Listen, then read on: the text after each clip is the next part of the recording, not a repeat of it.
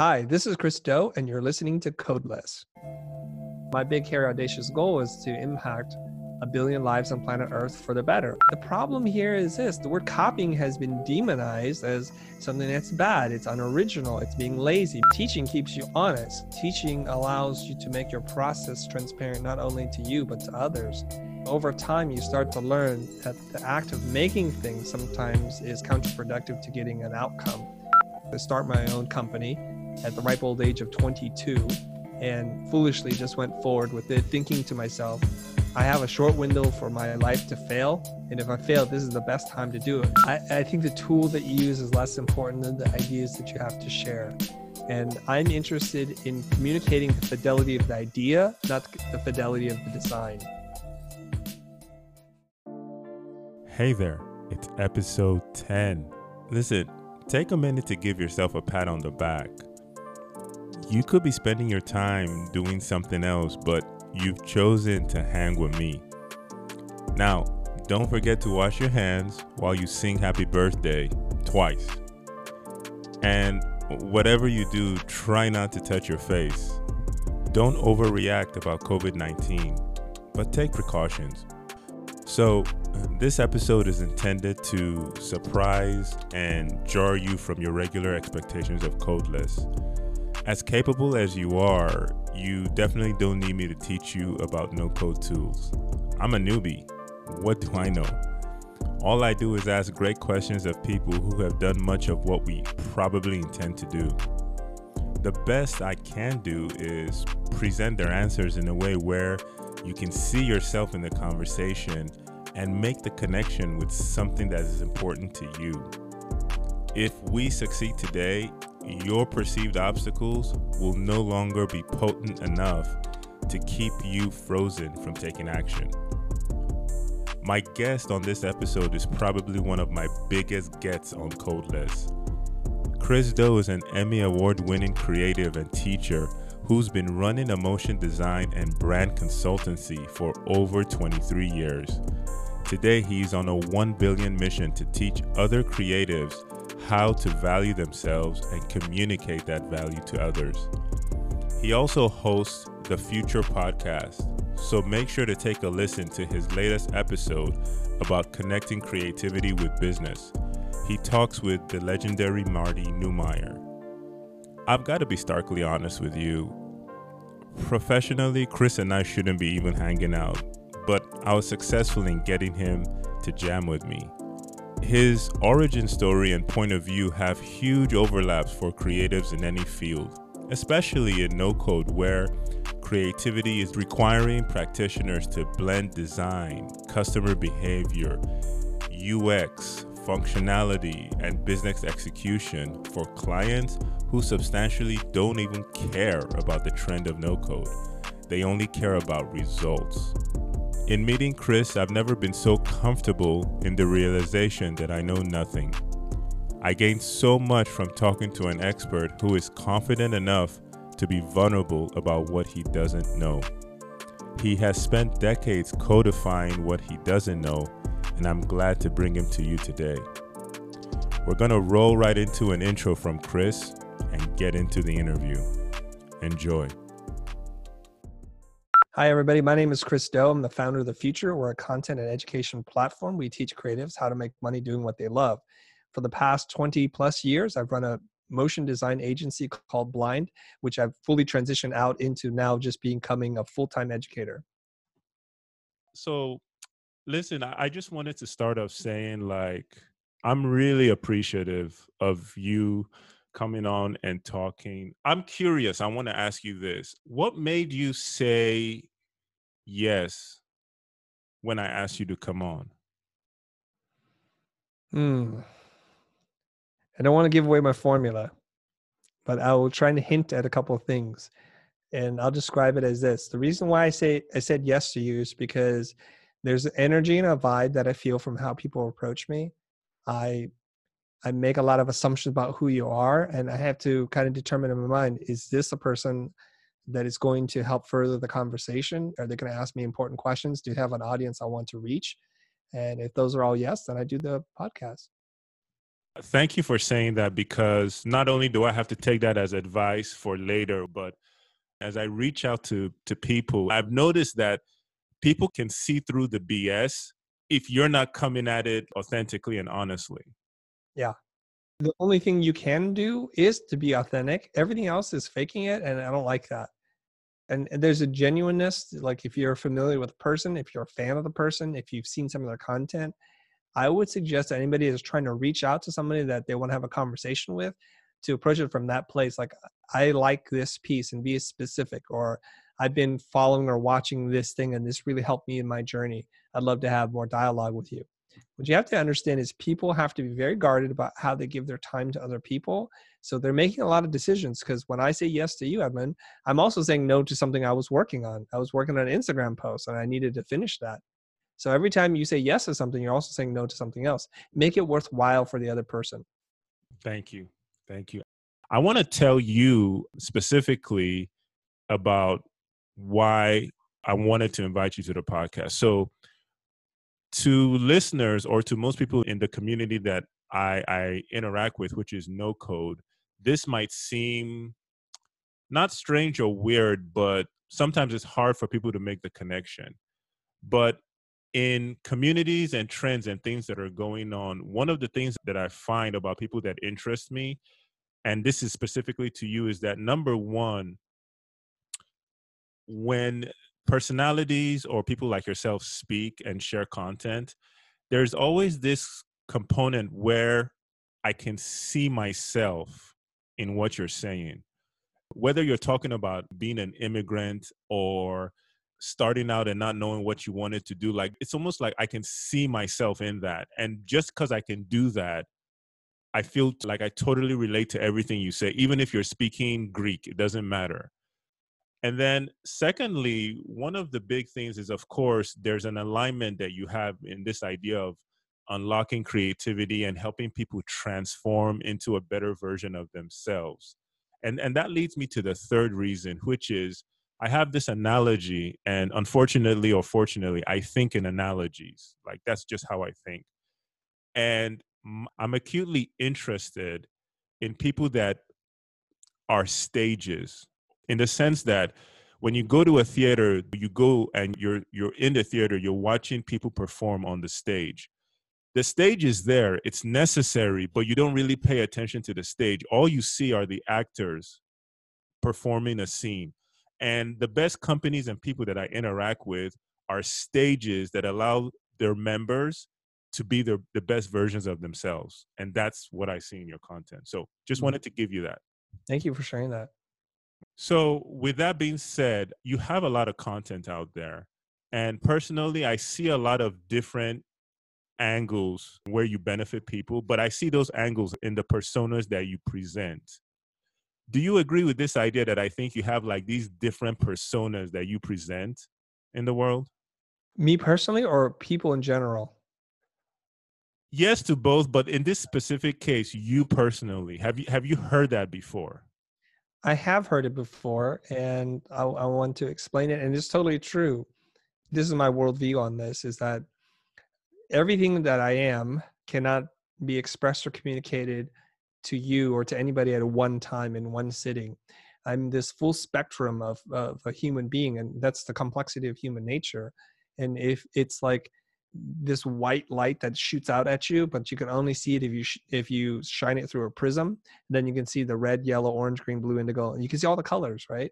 If you try to tell everybody in one sitting everything that you are, it's like overwhelming. It's like you're too awesome. There's just too much of you to process, and people's wires get fried. And I get that.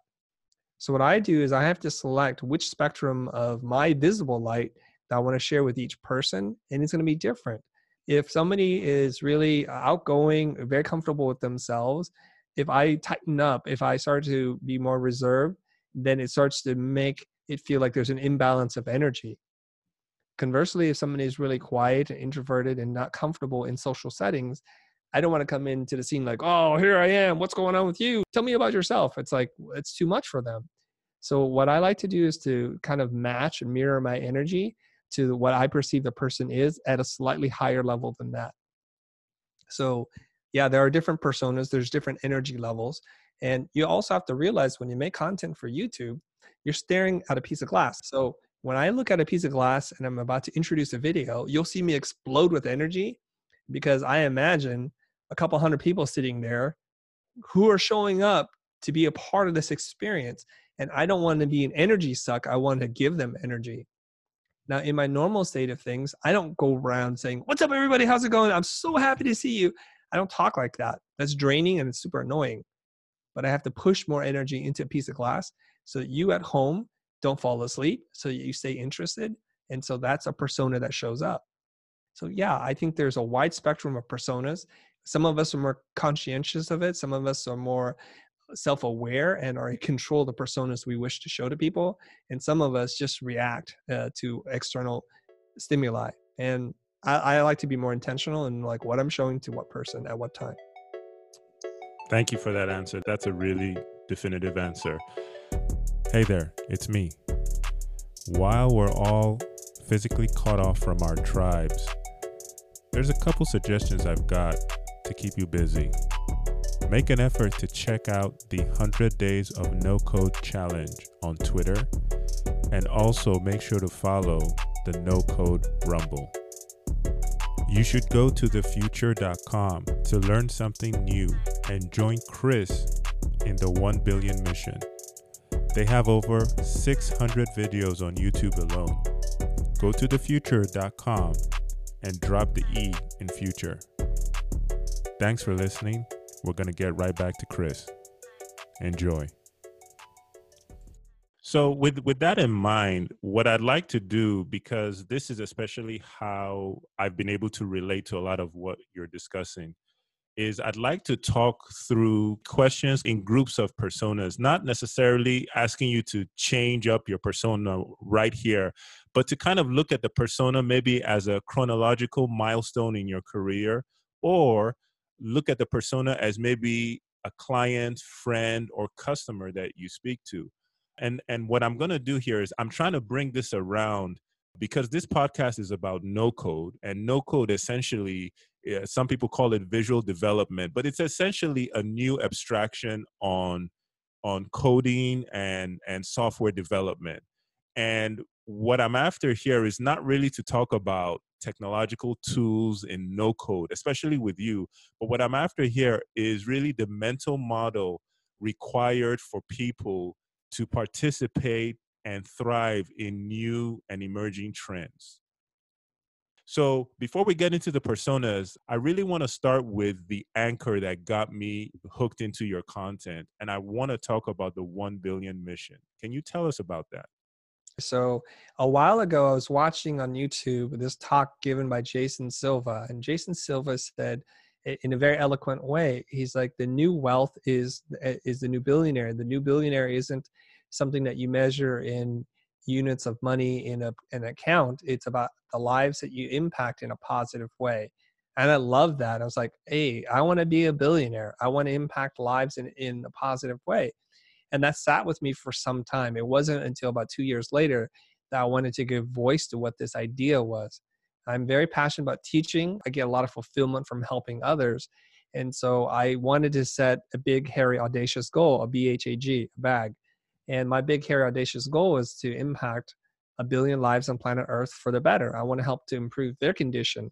And somebody asked me this recently, do the people that you help and the people they help, does that count? And I say, most definitely, yes. That's the power and gift of education, is that you can apply it and you can share it with others. You pay it forward. 1 billion people is like 1 in 8 people on Earth right now, current population, which if you think about it, that's a pretty audacious goal. But if what we do and what we share impacts others and they are able to multiply that out. So if you think about teaching teachers or sharing something with you, then you can share with your audience and they share with their audience. That's kind of a multiplier effect that I'm after. So that's the 1 billion mission. Great. That's very interesting. You not only defined it, but you've also talked about how you're actually measuring that. That's interesting. All right, let's get into something still about you. Tell us about your origin story. I mean, I know you've been doing this for a long time, but I'd like you to tell it yourself. Sure. I was originally born in Saigon, and in 1975, April 30th, the country fell to the communists, and we had to flee, and we fled to America. And we arrived in America in 1975 and landed in Kansas City, Missouri, and eventually migrated to the coast where we rejoined with a very large extended family. And I set my roots in Northern California. When I started to figure out my life, I found that there were some consistencies, some repeating patterns. One is I like to create. So I've been creating things all my life. I just didn't know there was a professional outlet for it. So I was tinkering, making things, doodling, sketching, arts and crafts kinds of things, building models, that kind of stuff. And the other theme in my life was the love for education and the desire to build a business. So I've had many failed businesses as a kid. I used to sell popsicles to kids that were in a lower grade school because our school got out a little earlier. I would take commissions for artwork. I tried a silk screening a design company. And I started doing all these kinds of things because as a poor immigrant refugee to the country, I've always desired things more or greater than what we had. And I didn't want it to be a burden for my parents to get it for me. I saw them working day and night, and I wanted to do something on my own. Again, I didn't know that art was or design was a career. I didn't know entrepreneurship was such a thing because everybody around me had a job. So I was a little bit confused, but regardless, I wanted to do that. The last part is I've always really enjoyed teaching, sharing what I know with other people. So it's not until many years later that I put all that stuff together. So let's jump forward. I get into Art Center. I study graphic design and packaging. I get into motion graphics. I start my own company at the ripe old age of 22 and foolishly just went forward with it, thinking to myself, I have a short window for my life to fail. And if I fail, this is the best time to do it because I'm young, I'm not married, I don't have student loans to pay off just yet. And during that window, I learned a lot about business. More importantly, I learned what not to do in business because it was a hot mess. I didn't have a professional portfolio. I didn't understand about marketing, sales, negotiation, or pricing, yet I still created a company, and it was a trial by fire. And years later, I was able to meet a business coach who mentored me for over 10 years, and we met once every single week for 10 years. And that was, in a way, my real life MBA. And now I have the luxury or the benefit, the honor to share what it is I've learned about design, about business, and where those two things intersect with thousands of people all over the world. Wow, that's interesting. And to be frank, for a lot of people starting out, that's a lot of hard work. I mean, for someone to start doing that all over again and learn all the lessons you've learned, I mean, that's a tall feat. All right. Having said that, I want to roll into one of these personas that we've talked about. And I want to roll into this first one that is interesting for me. And it's the idea of a newbie and a student. And so what I wanted to talk about in this persona really is what's the biggest advantage of being a newbie in a space? Oh, okay.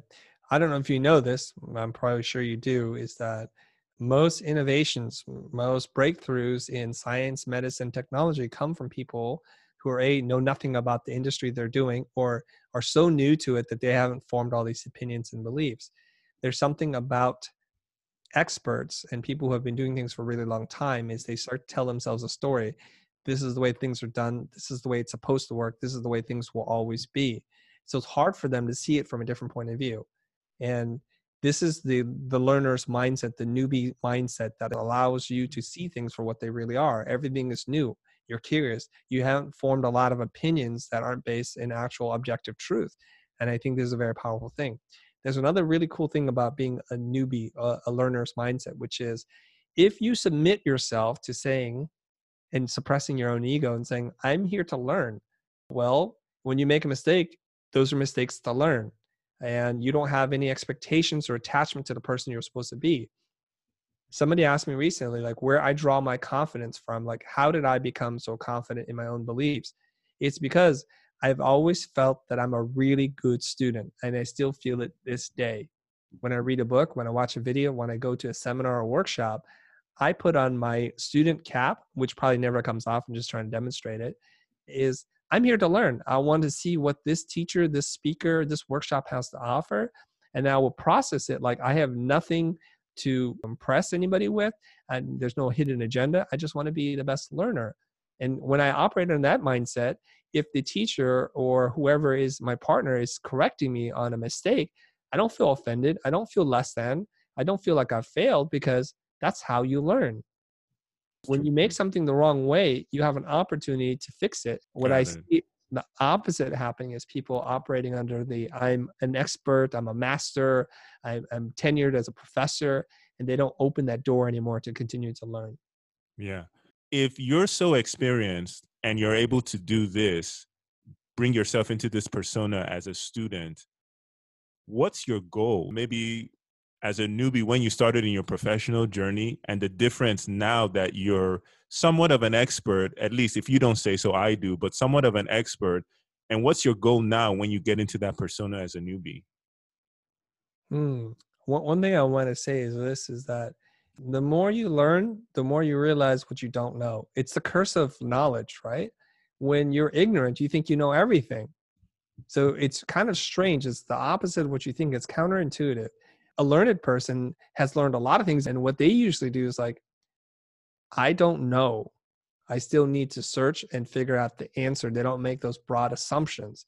That's the interesting part. So in my newbie learner's mindset, I momentarily suppress what it is that I think I know.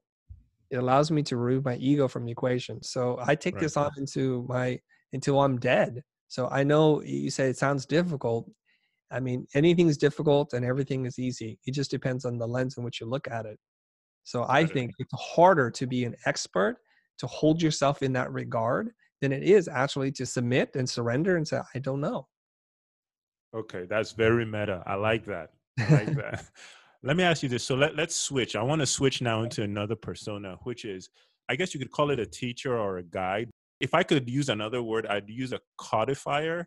I heard you say this, I can't remember where on a podcast or on YouTube, is that you actually love teaching for long periods of time. So my question is this: if you only had 60 seconds to teach something to a stranger, what would it be?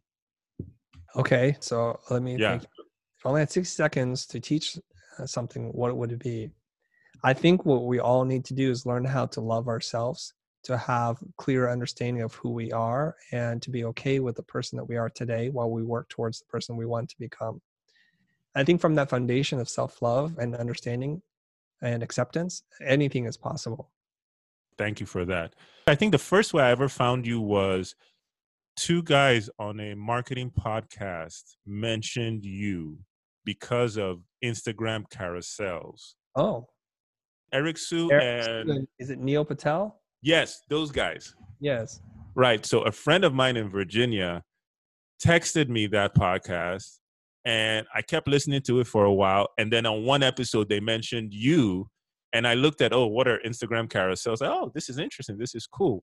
What you've advocated now as a teacher is you tell people to copy that. Why do you tell people to copy?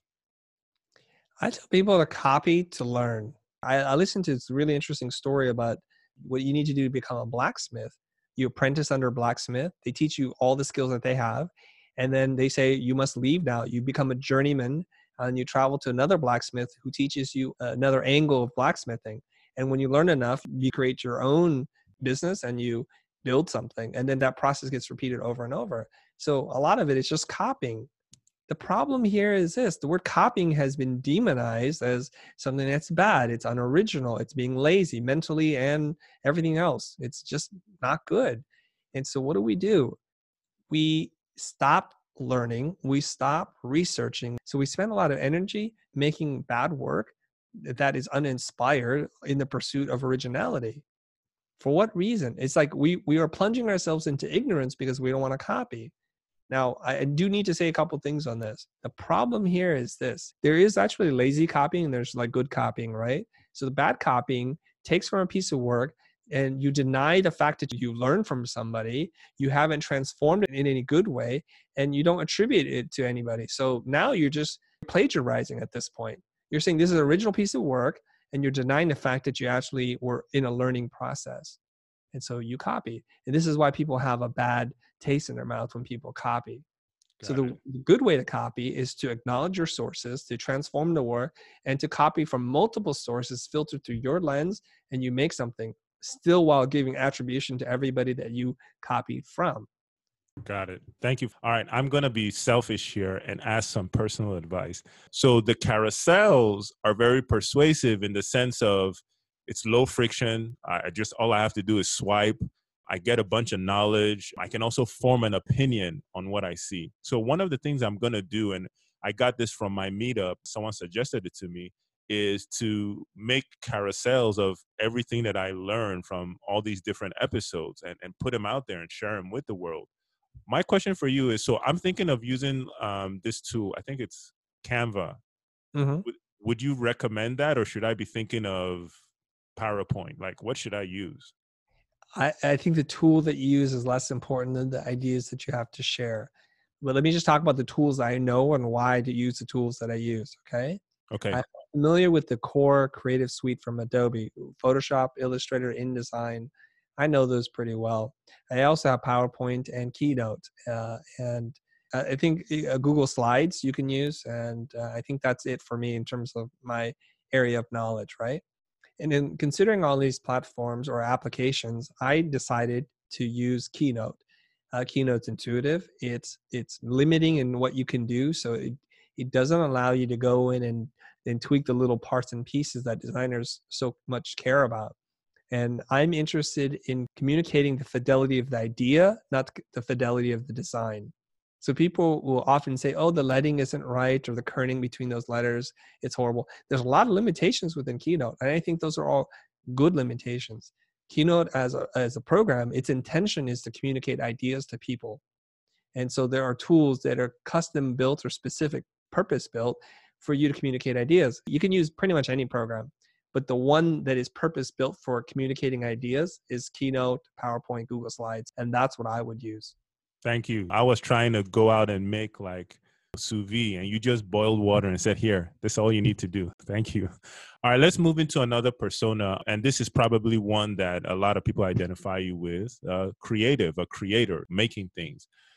So in recognizing that, I know that you're also balancing creativity, technical practice, commercial viability, and a range of things. But here's my question. You've identified your blueprint for doing things. You want to learn, you want to teach, you want to share it, and you want to keep moving. But at what point in your career did you realize you needed to like codify all this stuff? And how did you pick your specialty, if you Mm. think you have one? Yeah, so there's two different questions, right? When you teach, you actually have to explain to someone else how you came up with those ideas. So teaching keeps you honest. Teaching allows you to make your process transparent, not only to you, but to others. 5 years after I graduated school, there was an opportunity to teach and I took it. And it was scary. And students asked me all kinds of questions about things that I didn't know I knew. And it started to allow me to unravel or reveal what's in my mind. So we would say things like, that's not an elegant design. And so a student would say, when you say elegant, I think I know what that means. Well, what do you mean by that? And it caught me off guard because we use shared language that we think everybody understands until somebody questions us on it. And it was one of those moments where I remember it very clearly. I had to say, like, so what is elegant? So we can understand elegant by looking at its opposite. Like, what is something that's inelegant? If we try to understand something and it's not clear to us, we should try to understand the opposite. So in real time, my class and we came up with a definition and a framework, or we codified the word elegant and how we can all work towards achieving a design that universally, at least in this room, is accepted as elegant. So things that are easy to understand, that are clear, that are intuitive, that have the minimal amounts of information or elements that are necessary to communicate the idea, that's elegant. And so we built a slider with parameters on both sides. So we say clear and we say what's opposite of clear, confusing. We say simple versus complex. And so if the slider moves all the way to the left on each one of these things, then we know we have something that's close to being elegant.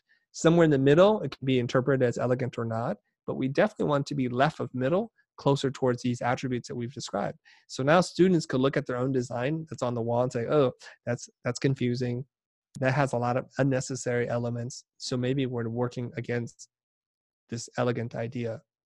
All right, let's still on creativity. Let's talk about ideation. So, especially for creative folks, at least I don't know if it's a stereotype, but I do think it's somewhat true. Just by the term being creative, you come up with a lot of ideas, right?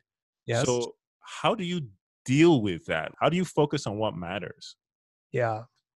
So, assuming that somebody has a good process and they understand themselves, they create lots of things. And over time, you start to learn that the act of making things sometimes is counterproductive to getting an outcome. When you get older, you start to learn that the outcome is really important. So, if we're clear about what the goal looks like, where we need to be, then it means that there are only a finite number of solutions that can get us there. So it saves us a lot of time by eliminating the things that are actually not moving us towards our goal, towards focusing our energy towards what matters the most. So I'll give you an example. Let's go into analogy. Where do you live right now? I'm in Atlanta. Okay, so you're in Atlanta and you want to go to Columbus, right? Let's just say Right, the destination. So this is where you are. This is where you want to be. You want to go to Columbus, okay? right. Okay. Now, what's happening is you have to get your orientation. Like, where are you now? So you have to be present to what's going on and in which direction do we need to head in, generally speaking. Now, we know that the shortest distance between two paths is a line, but roads don't work that way. They veer, they curve, they arc, they go up and they down. Not wholly efficient, but we know as long as you continue to check your compass or your bearings, that you're ultimately heading in the most efficient path towards your destination, you're going to be good. That seems to make a lot of sense. Now you know where you're heading, you know the distance, you know how much fuel to get, you know if you need bathroom breaks, and you know the outcome in which you want to arrive at. Now, what happens with a lot of creative people is we want to make a cool, interesting design that's kind of fresh. So what happens is you start going here, you start going there, and you go here, and there's a lot of energy, but it's not necessarily getting you any closer to the solution. So people can get frustrated at that. Conversely, too, people who have a predisposition towards doing things a certain way, they don't even care about the destination. They just want to go their way. They always head to New York for whatever reason, no matter what the design brief is. I'm going to go to New York.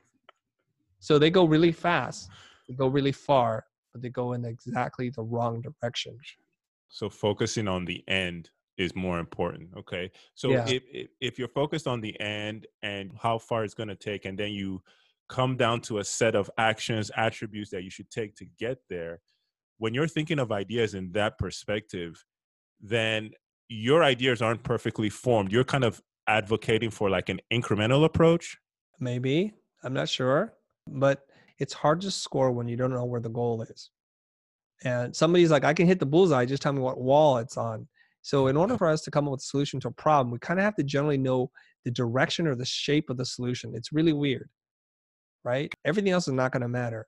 So what happens is we get clear on our goal, the destination, but what happens is bias takes over.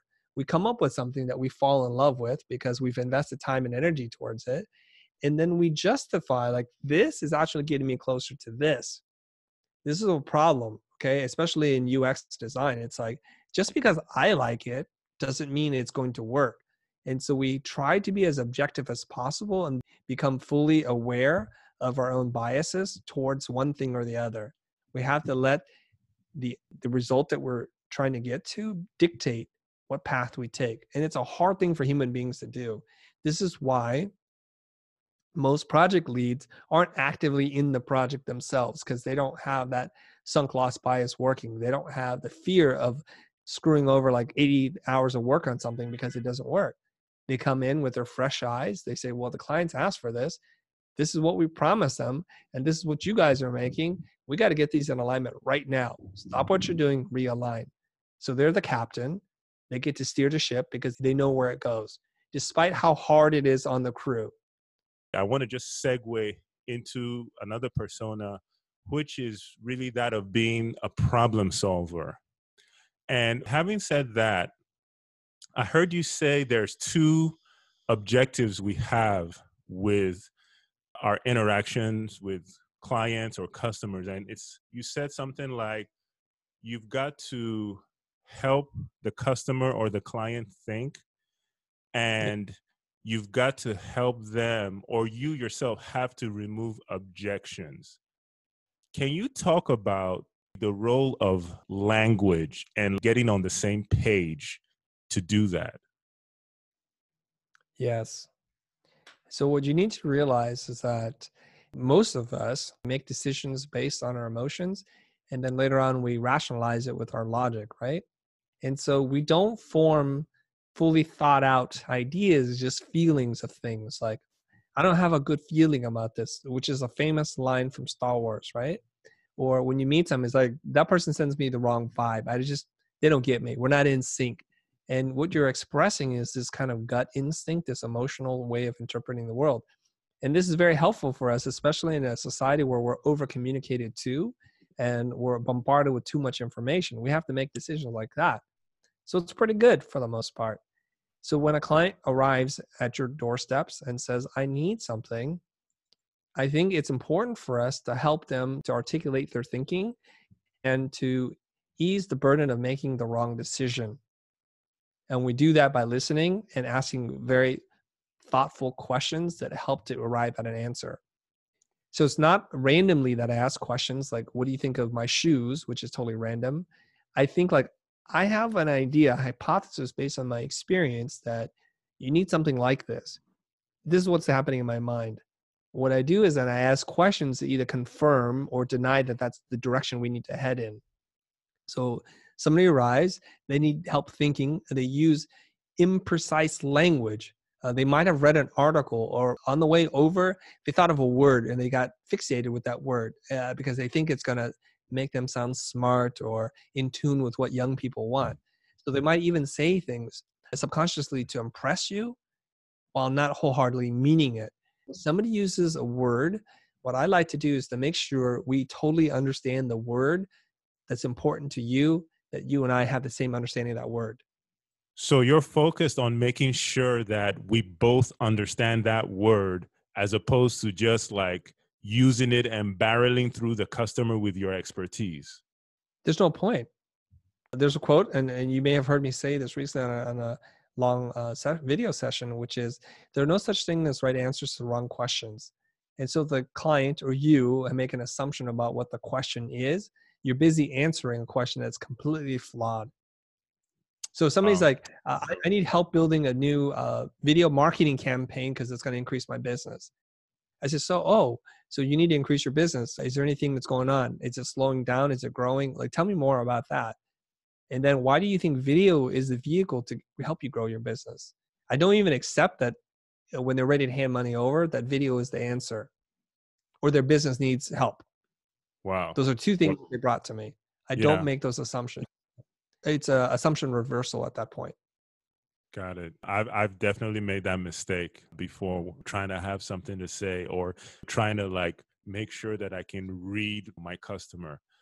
So I'm going to segue into one of the last, well, actually the last persona, which is more of just like a business professional. I don't even know what to call it, maverick, whatever you might.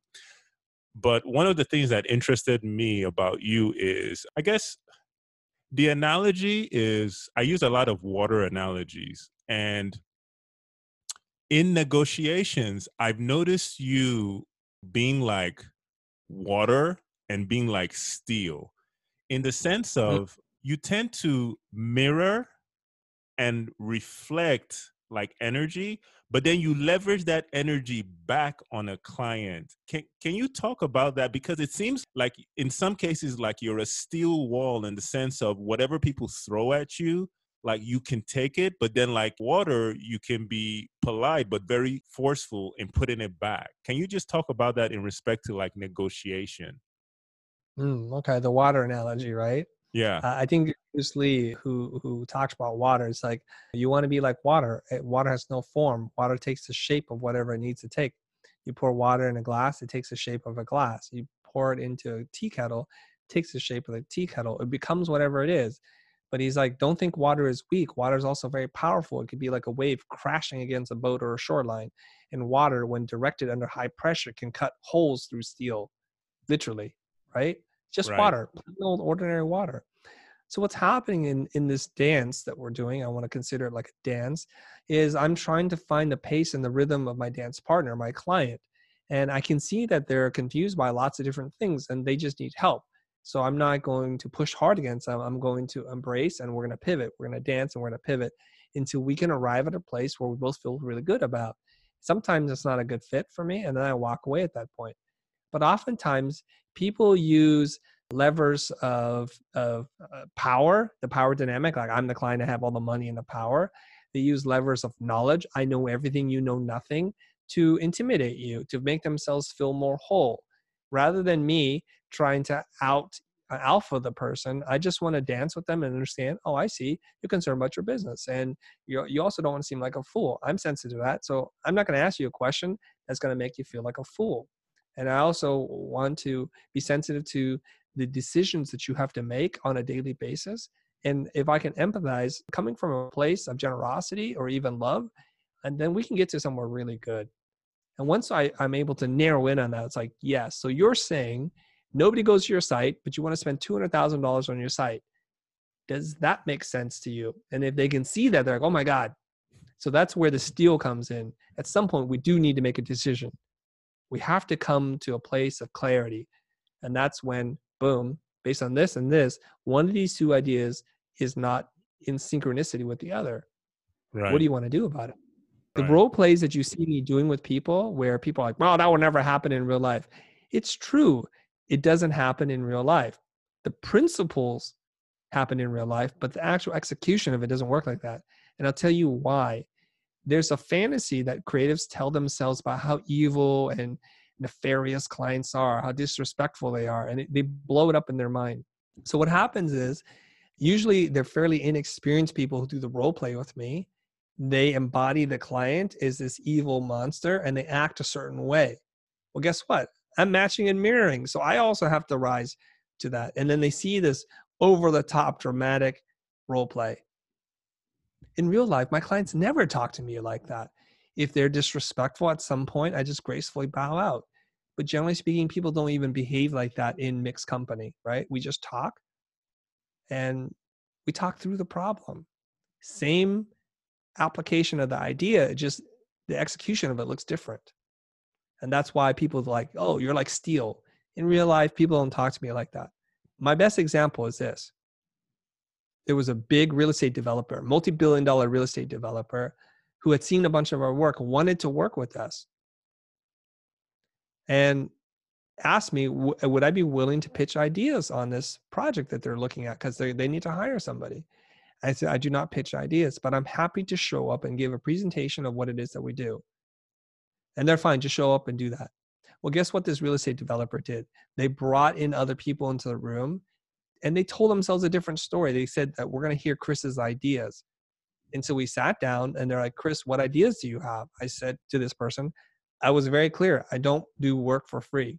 Our process doesn't allow us to do this. And you'll understand why once you start working with us. Like, fine. Just give us your presentation then. 2 minutes into the presentation, he raised his hands like, actually, I've already heard this. We're good. So I had made the commitment of driving across town with my presentation that I give. And the meeting was abruptly stopped because I wasn't willing to do what they had asked me to do. And they were also maybe misunderstood and thought I would bend, but I'm not. And that's kind of the worst case example that I can think of where a meeting ended abruptly. No weird words were exchanged, no ill feelings, shook his hand, said, thanks for having me. I'm sorry you were expecting something else, but I thought I was very clear. Well, in speaking about that, being like water, being like steel, and dealing with clients. So in this trend, in this movement, in this community of no code, one problem that always comes up is how people price their work. My question for you is like, how should we be thinking about pricing the work that we do for the client? Yeah, this one's a deep one. So when it comes to pricing your work, there's a lot of approaches to do this. You can charge hourly, you can charge by the project, you can charge based on value, you can charge based on result. There's a lot of different ways you can do this. And no one method works for everybody. And unfortunately, a lot of us default into the theory of labor where your value is basically how much time you put into something. And we've seen time and time again, this is totally false, that this is a convenient way to explain an idea, but not an accurate or true way. So essentially, a transaction is made between two parties when both parties see more value in what they get than what they give. That makes sense. The client buys from you because the money in which they pay you is worth less than the end result or the aggravation that they're avoiding by doing it themselves. You, on the other hand, value the money more than the labor because the labor is fairly easy for you. You've been doing this for a really long time. And so what we need to do is to determine the price with the buyer.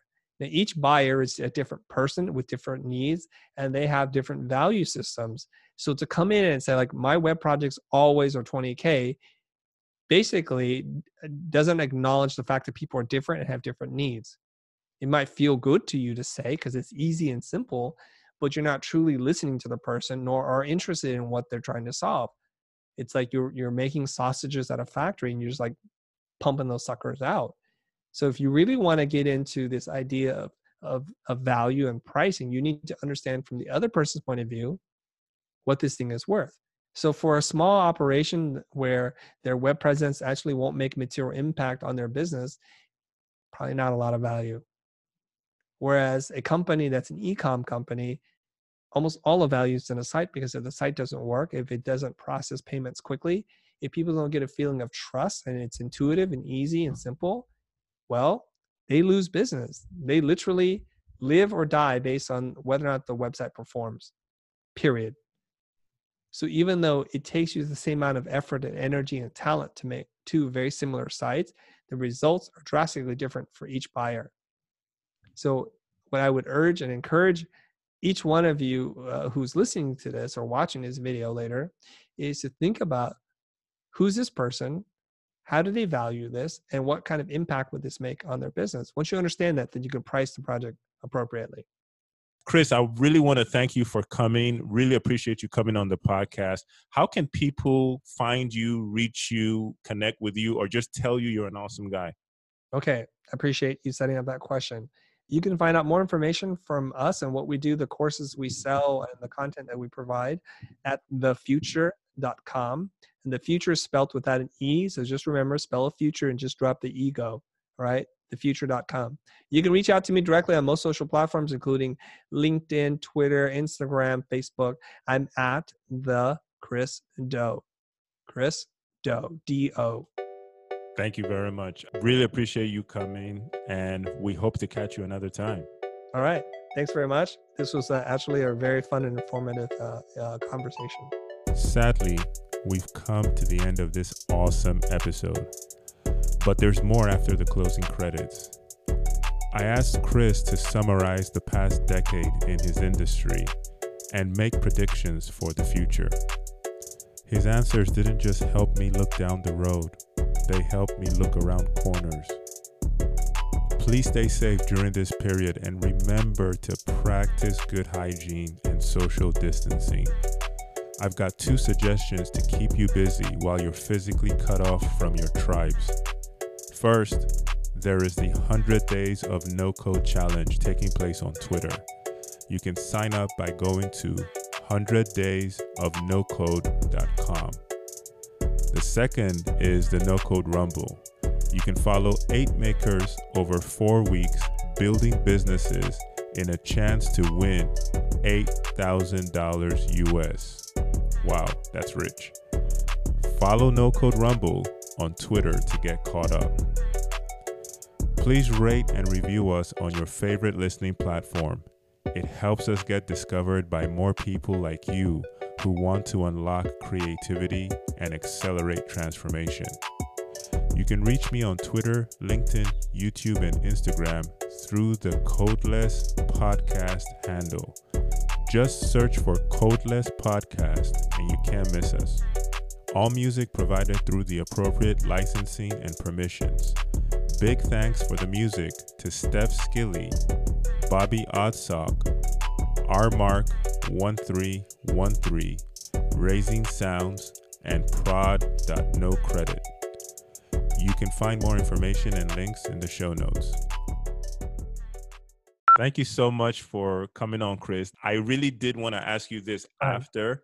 So kind of summarize the past 10 years, whatever that means to you in your industry or segment, and then make a prediction for the next 10, however bold or crazy it might sound. Okay. The summary of the last 10 years in the education space has been the proliferation of many individuals creating content and platforms, figuring it out on their own with one giant success. And the giant success that we saw in the last 10 years was lynda.com. Lynda.com was a great resource and still is for a lot of people. And I think they previously described themselves as on-demand technical training. And they had an enormous facility and were creating content pretty much as a full-time operation with, at one point I understood, over 150 editors working full-time. Like that number in my mind is like just blowing up my head, right? It's like, wow. And they sold themselves to LinkedIn for $1.7 billion. So there is a standard bearer out there for what an education company can ultimately achieve if they hit all the right marks. And where they made a lot of progress was scaling operation. And instead of going B2C, they went B2B. They sold to schools and companies and grew really quickly. And that was amazing to see. And that's what I'm seeing right now. Interesting. Sorry, if I could just say something. Please. Interesting. And I'd like the listeners to actually make a connection between that and something different like no code, because what we're noticing, at least I'm noticing, especially in talking to guests, is there are different tracks or segments where you have, I don't want to say it's an indie hacker, but like an individual solopreneur maker. You have, that's one track. And then you have startups and small businesses. But then the piece of the pie that I think is going to help adoption is really enterprise. And you're talking, kind of speaking that language in the sense of using the example of Lynda and the education industry. So I thought that's interesting. Okay, so before I talk about the future, you could see at the other end of the spectrum is a company like Masterclass, which I only understand it from a consumer point of view and a little bit of like friends in the industry tell me stuff, right? So Masterclass takes on this idea that education is good, and their pitch is quite unique. Let's get world famous artists, musicians, actors, writers to create their first ever class, and we'll kill it with production. We'll put a lot of production into it and build an audience around that. And so they're doing something interesting there. Okay. So here's my critique on both those examples that I shared with you is Lynda has been very good at teaching us technical things. Sometimes their instructors weren't the most dynamic. I tried to watch their programs and sometimes would fall asleep watching it, literally fall asleep. Then that's a sign that the content is not very engaging or the personalities behind the content isn't very good. And we see that now we have personalities on Masterclass. These are world famous people. And the production is just unparalleled for what we're talking about here in the education space. What I'm also finding out is because you're good at something, because you're famous at something, does not make you a very good teacher. Teaching is in itself a whole career path that you need to learn and understand. So there's only a handful of teachers, I think, that are on Masterclass that are actually teaching me something. Everybody else is sharing stories. It's like a dinner party and you're going to tell me 4 or 5 great stories, and sometimes they're not even that great, and hope that I can figure it out on my own. I guess they live up to the masterclass billing, which is you've already mastered your craft, and now you're going to talk to a master to kind of fine tune a few key points. If that's the intention, their audience would actually be very small because there are few masters out there. So there's a problem there. Good business model. I get it. I can see how you raise money. I get it all. Interesting. All right. So you're not going to be on Masterclass. I can tell that. But let's talk about a prediction you want to make. So I'm going to stay in the same industry. So I think these 2 examples, I'm priming us for the transition to what's next. What's next is this, is there's a global workforce that is underprepared and undertrained to do the thinking work. Maybe they're prepared to do the technical kind of factory mindset work, but in terms of creativity and thinking, there's not a lot of great programs out there that are available to the masses that are done in a way that I'm hoping it'll be done. Tremendous opportunity there. You and I cannot ignore the fact that there's the coronavirus, COVID-19, and it's creating this new dystopian future where people can't go out anymore. So we're going to be secluded and we're going to have to learn how to work remotely. We're going to have to learn how to spend our time when we're under basically self-imposed house arrest. And I think As the community gets bigger and bigger, and the proliferation of viruses and things like this is not going to be the end. This is just the beginning of things. And so we have to learn how to work remotely, how to run businesses without meeting people, and how to continue to learn and entertain ourselves online. Tremendous opportunity here. I'm trying to figure out, like with my team, without being exploitive here, to sit there and think like, what can we do to help people if they're sick in bed, or if they just can't leave home because they're under a 4 or 5 day quarantine? We could do something. And we're helping to educate a lot of people how to do distance-based work. So I think that's the future.